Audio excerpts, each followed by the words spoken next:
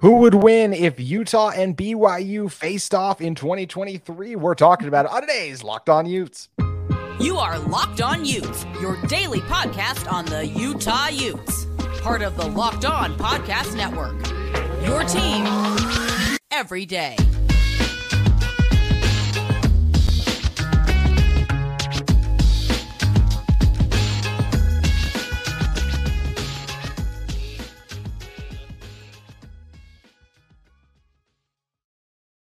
Hello, everyone, and thank you for making Locked On Utes and Locked On Cougars your first listen every single day. We are available on all platforms, including YouTube and wherever you may get your podcast.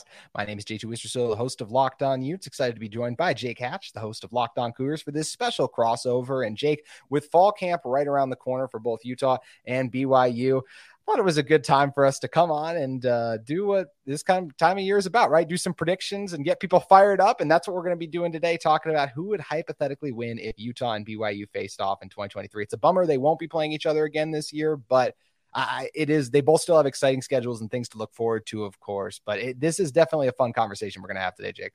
Hey, it's not out of the realm of possibility. It would have to be a bowl game, but it's still a possibility on that front. And Cam Rising and Cole Bishop were both asked by Las Vegas media. Let me be very clear. Down at Pac-12 Media Day, it was somebody from Las Vegas who asked them that question about playing BYU. But it was actually it was kind of refreshing to hear both of them say that they wanted another crack at BYU. And I know that BYU players, there's certain ones on their roster who would have said the exact same thing had they been asked about potentially facing Utah. And yeah, it's kind of fun. It's a hypothetical, obviously, because they won't actually be being on the field in the regular season at least. But it's fun to discuss it all the same.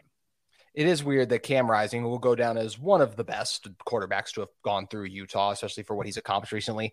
His record will be none, basically, against BYU. Like, yes, he lost one game, but that was with Charlie Brewer as the starter as well. Just kind of one of those weird caveats overall. So we'll get to predictions, who we think would win in general. But I thought we could start with who would be favored. And I do think, regardless of the location, I do think just based on what they've accomplished in the past, as well as the returning talent, I do believe Utah would be favored. And I will say there is a chance, depending on, let's say this game was played in that kind of week 2, week 3 range, like it was a couple years ago. There's definitely a chance BYU could be favored depending on the availability of Cam Rising.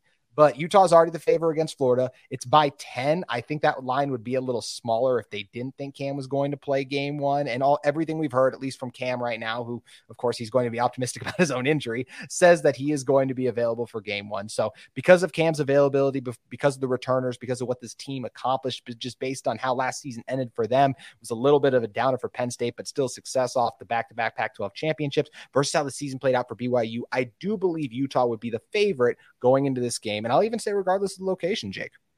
Well, and I've got no disagreement there, just simply due to the fact that Utah is a back-to-back Pac-12 champion. Obviously, they've got a very good program. They're locked and loaded. Yes, they lost some pieces from last year's team, most notably Dalton Kincaid, but BYU's making a transition to the Power 5 ranks, and it's going to take some time for them to really get their feet underneath them.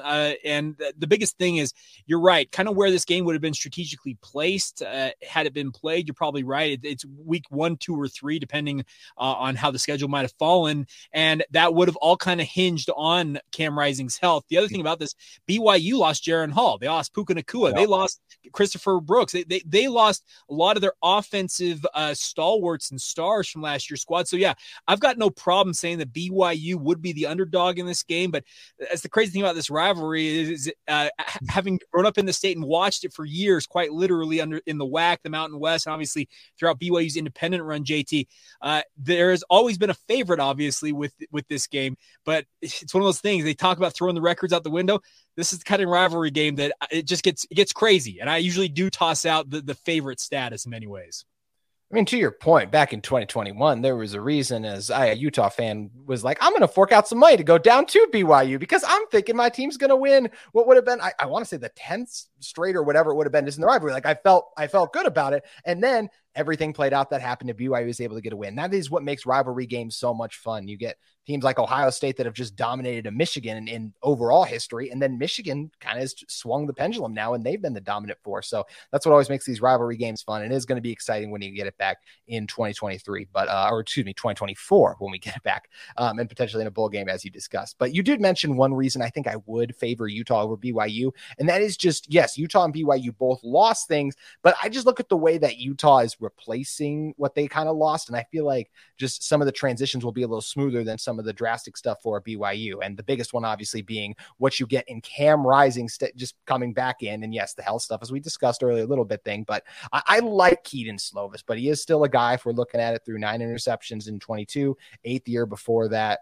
Then just kind of one of those guys who is a little turnover prone at times, and he is experiencing a new offense once again. So early in the year, might not be operating as highly. Let's say if these two teams were to meet in a bowl game, I think when he would be even more comfortable in the system, in the games by that point overall. So starting at the quarterback spot there. You also mentioned the loss of Dalton Kincaid for Utah.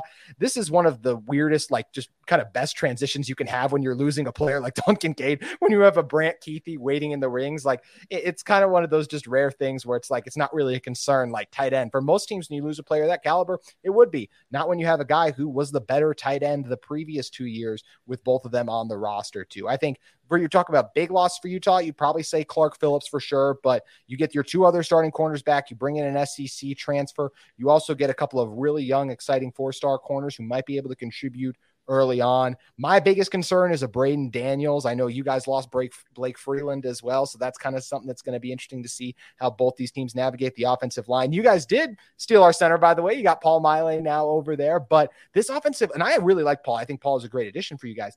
This line didn't really miss a huge beat to me with Johnny Maea out there, so I think they'll be okay there. And the last guy I'll even throw in there is just Mahmoud Diabate. He was still getting used to playing inside linebacker his second season at the college level. Leavani Damuni is a dude coming over from Stanford, and I think he's going to slide right in for this Kyle Whittingham defense. So I just really like how Utah has gone about replacing what they've lost, Jake. Well, and see, while I like what you mentioned with Utah and their additions, don't count out BYU and what they've added in the transfer portal. They have brought in Aiden Robbins, who's a 6'3", 230-pound workhorse of a running back from UNLV. He had 1,000 yards a year ago for UNLV, and he absolutely is going to make opposing defenses fear tackling him. He's a huge human being. You mentioned the fact that Paul Miley is part of that offensive line contingent. I'm telling you right now, JT, BYU's offensive line is going to be their best single unit across the board this season. I'm telling you right now. Kingsley Suamata'i is a potential first-round draft pick. You have Connor Pay, who's a 3-year starter coming back at center or guard. You added 4 high-level transfers, including the aforementioned Paul Miley on the offensive front, including Caleb Etienne, who was the starting left tackle for all 13 games a year ago for Oklahoma State. That offensive line is going to be awesome, I think, for BYU. Now, could I be proven wrong? Could they not gel and things could go wrong? Yeah, absolutely. But looking at it on paper, that offensive line is going to be that quote unquote tip of the spear for BYU's offense. And it's going to be a big differentiator for them, I think, in terms of their overall success in the Big 12. They have a nice running back core as well as a quarterback who has had his ups and downs, as you mentioned, Keaton Slovis. But if they can keep him upright, keep him clean, and keep those holes open for these running backs, there's no reason to think that BYU's offense can't continue to hum like it has the past 3 or 4 years with multiple quarterbacks having started. Obviously, Zach Wilson, Jaron Hall, both NFL quarterbacks. BYU's coaching staff, I've talked to multiple coaches on that staff who have told me, JT, they fully expect Keaton Slovis to make BYU 3 for 3 in their last 3 quarterbacks going to the NFL. If he's truly that good, BYU could be a lot better than most people think. That is a great point. And one thing, of course, it's going to be interesting for BYU is just the Big 12 schedule and what it presents overall. And they're going to be relying heavily on that offensive line, as you mentioned. Also, the defense with Jay Hill coming in to take over. And that's the next thing we're going to talk about in a moment is just how the matchups would play out. How would Utah's offense do versus BYU's defense and vice versa? We're going to get into that in just a moment. But first, I want to talk to you guys about our friends at LinkedIn Jobs. These days, every new potential hire can feel like a high-stakes wager for your small business. You want to be 100% certain that you have the access to the best qualified candidates available. That's why I have to check out LinkedIn Jobs. It helps you find the right people for your team faster and for free. Make sure you guys head over and add your job to the purple hashtag hiring frame to your LinkedIn profile to spread the word that you're hiring. Simple tools like screening questions make it easy for you guys to get started and find the best candidates that quickly prioritize the ones you'd like to interview as well. That's why small businesses rate LinkedIn Jobs #1, delivering quality hires versus leading competitors. LinkedIn Jobs helps you find the qualified candidates you want to talk to faster. Post your job for free at linkedin.com/lockedoncollege. That's linkedin.com/lockedoncollege to post your job for free. Terms and conditions may apply. So make sure you guys head over to LinkedIn Jobs and find the best qualified candidates for your team today. Alrighty, Jake, coming back into this one. First, talking about who would have the edge in Utah's offense versus BYU's defense. I think the first thing I'll say about this matchup is I really like the addition of Jay Hill for BYU. I think he's going to help get this defense turned around. And I will say, with the way the transfer portal works, and you rattled off a lot of those guys right there that are going to help this defense get it turned around. I do think they'll be better than the 97th ranked defense overall in points allowed, which is where they were at 29.5 last season, 94th in yards at 408. I think they'll be better than that. But it's just hard to be leaps and bounds better than that to me in year one of a transition like that. And just because Cam Rising is back, this is a Utah team that still returns 3 starters along the offensive line. You still have your number one guy basically in a Brant Kuithe coming back, who we thought was going to be the number one guy last year. You also got guys on the outside that are going to be able to step up and do some things, I think, for this Utah team. I don't think this Utah offense is going to be crazy more explosive, but I do think you get the main core guys coming back will help them on the outside. And you mentioned Aiden Robbins. I think he's a beast. I think he's going to have an incredible year too. Another running back I think a lot of people are sleeping on, especially the Pac-12 media, because apparently he wasn't even on the ballot to vote for, which I think is going to be crazy come the end of the season, is Jaquindon Jackson, just for how explosive and exciting he looked, having not even made the transition until after the season started, Jake. So I do have to give Utah the slight edge in the offense versus BYU's defense here. I wouldn't say even slight edge. I think it's a fairly favorable edge because just you're right. The transition for BYU's defense with Jay Hill is going to take some time. Now, they did have a lot of work obviously getting done in spring ball. He actually was part of the ramp up to their bowl game, which honestly, I think maybe their best defensive performance outside of the win over Baylor early on in the season was that bowl win against SMU. It seemed like the defense was playing freer, playing looser, and just really getting after it. And that's kind of what Jay Hill has promised. He refuses, he says, to die by 1,000 paper cuts when it comes to defense. He's not going to sit and prevent defense like certain BYU defenses of the last couple of years happen to do and just let teams carve him up. He's not going to do that. He is from the Kyle Whittingham coaching tree. Kalani Sitake is cut from that same cloth. It all obviously originates back with guys like Fred Whittingham and Lavelle Edwards. So they're going to have very similar type looking defenses, speaking of Utah and BYU, but you mentioned it's year one. There's going to be kinks to be worked out with BYU's defense, obviously getting the right guys in the right spots. Do they have all the dudes they think they need to be able to run this defense to its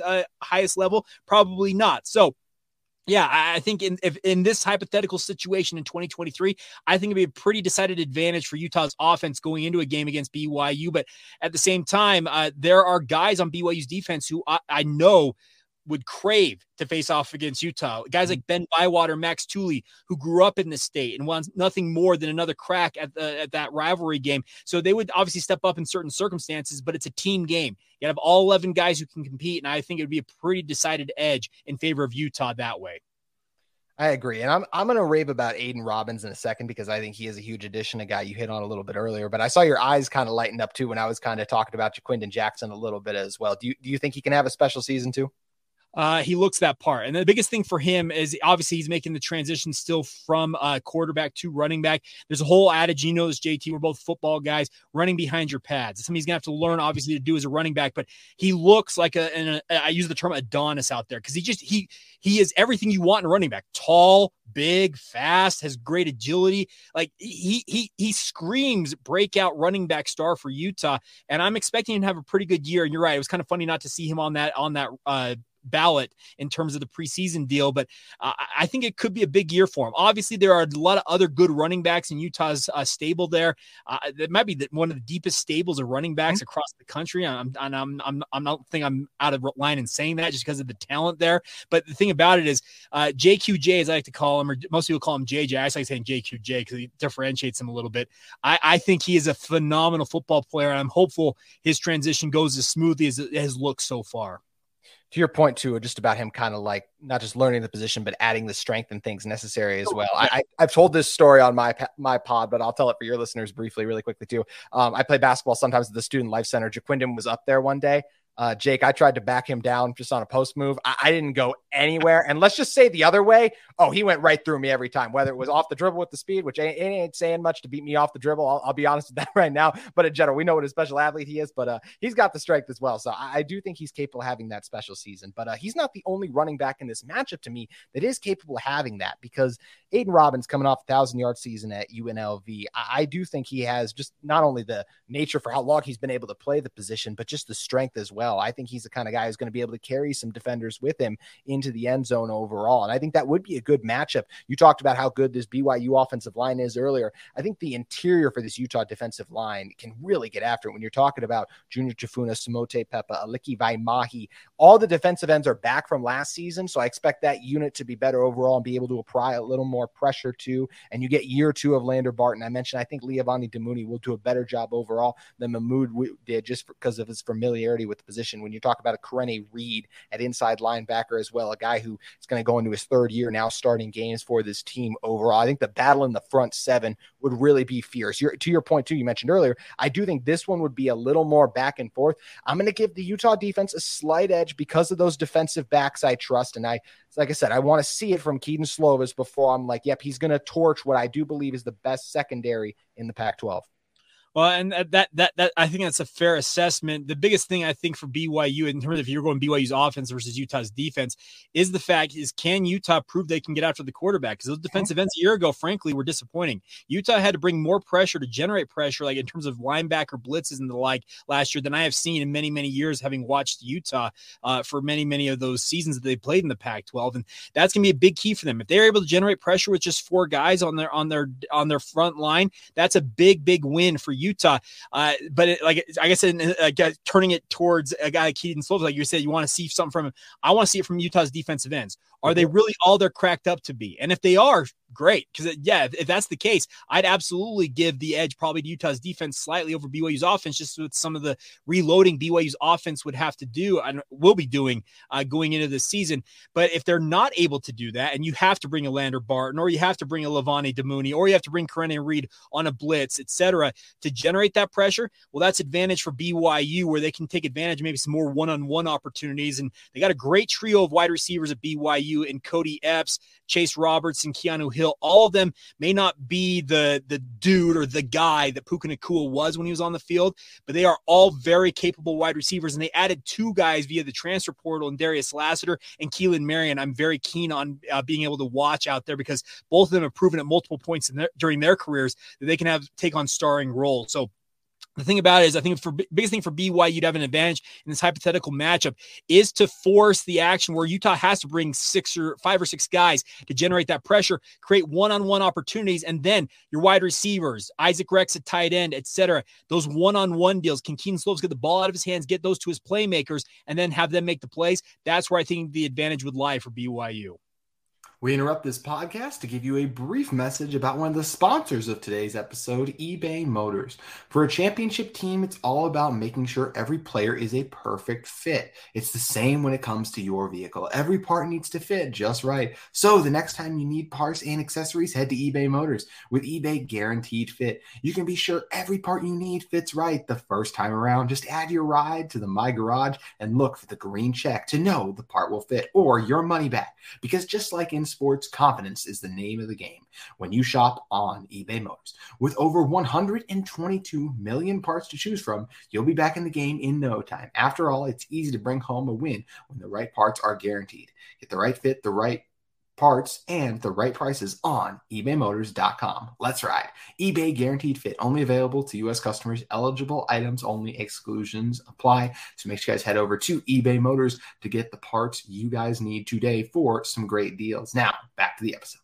You make a great point in looking back on, I look back to the 2021 season, Junior Tafuna and Van Fillinger with the way they finished the year. And I, for one, was really excited, and I have some podcast titles that I wish I could delete about how many sacks they were going to have last season overall, because they weren't able to keep up that production overall. They weren't able to finish the year getting kind of like 4 sacks in 5 games or whatever. So I'm like, oh, they're going to be able to replicate that. And then game 1 rolls around, and look, Anthony Richardson's hard to take down, but there were multiple times I thought Van had a good angle out of or something, and he's able to get out of it. So that is a really good point by you two. Are the guys, the Jonah Ellises, the Samote Pepa, those were kind of the 2 that came on strong for Utah late in the season. Will they be able to recapture that same just kind of magic they found late in the year as pass rushers and relay it for them this coming season? And especially in a matchup like this against BYU, where you'd have to do it, and you have to be good enough to do it too, because as you mentioned, this is an elite offensive line that they would be going against. So there's a lot of fun matchups that make this game intriguing overall. But as for actually predicting it,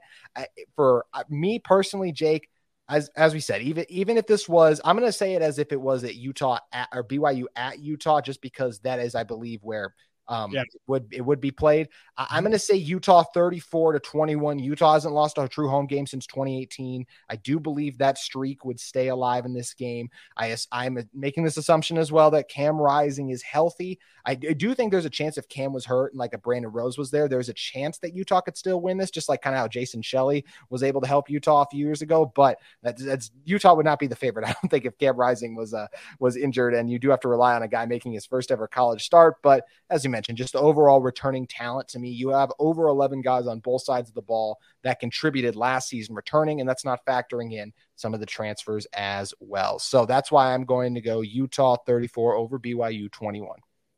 All right, I'm gonna flip on its head and say it's a rivalry game. I'm tossing everything out the window.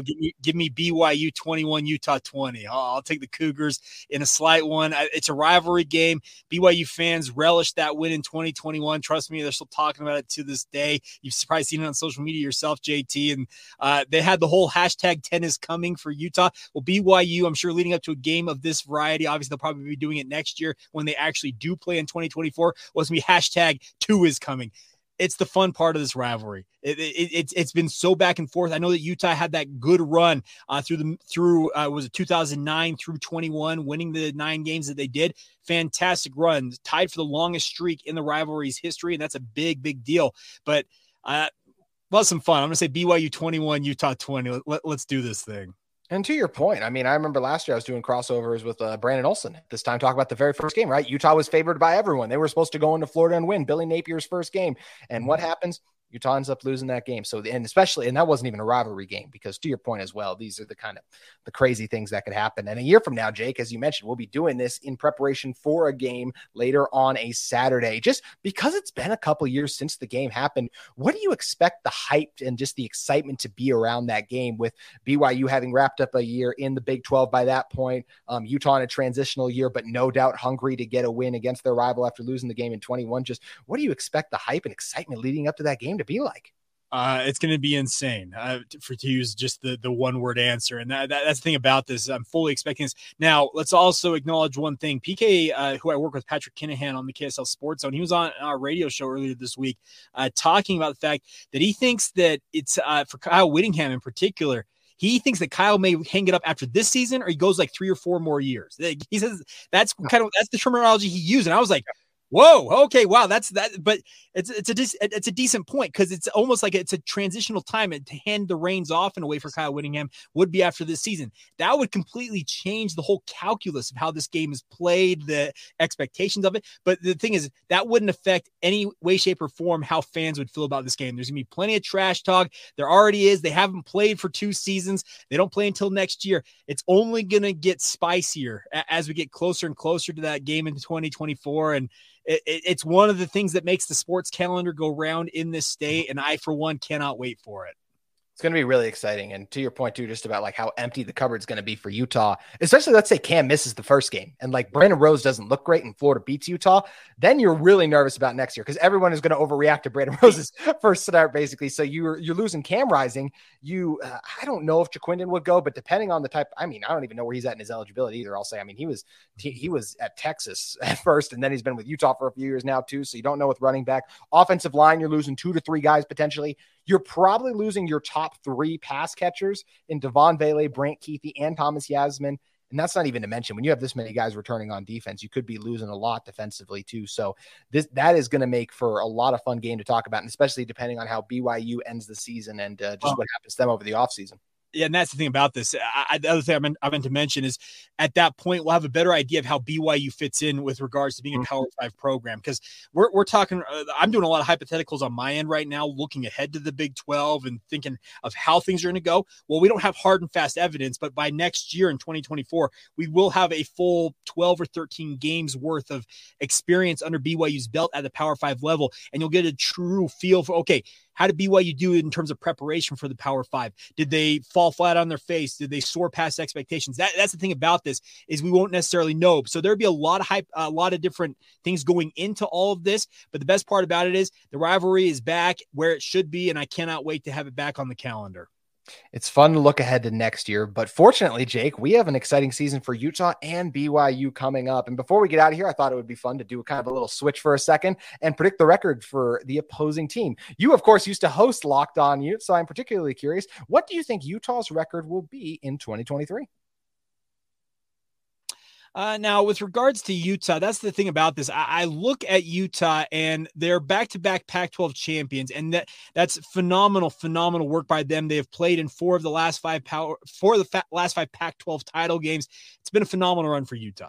I don't expect them to fall that much, but I do expect them to fall off just a tad bit this year. And it all really relies on the health and the availability of Cam Rising.